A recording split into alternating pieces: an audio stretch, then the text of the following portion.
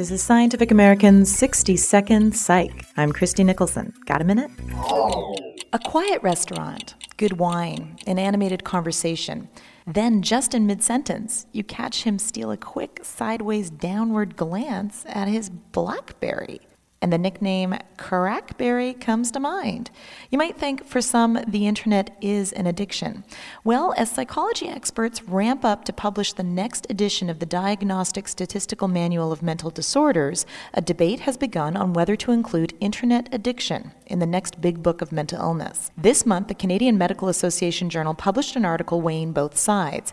Kimberly Young, the director of the Center for Internet Addiction, says that while it might not be a well-defined illness, those who spend excessive amounts of time online suffer the same issues as other addicts, including lost jobs, broken marriages, or financial problems.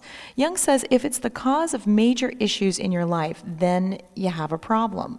But Von Bell at the Department of Neuroscience at King's College London says that the internet is not an activity, and so can't be an addiction. He acknowledges that people can spend excessive amounts of time online, perhaps as an escape from depression or anxiety, but to label the use of the web as the central problem or an addiction does a disservice. His concern is that the focus needs to be on the real illness, not on the medium of communication.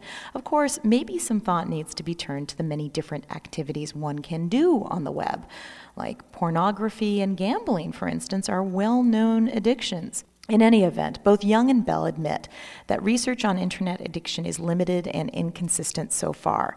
And for that reason, Bell says that it will be tough to support its addition to the list of new afflictions. Thanks for the minute. For Scientific American's 60-Second Psych, I'm Christy Nicholson.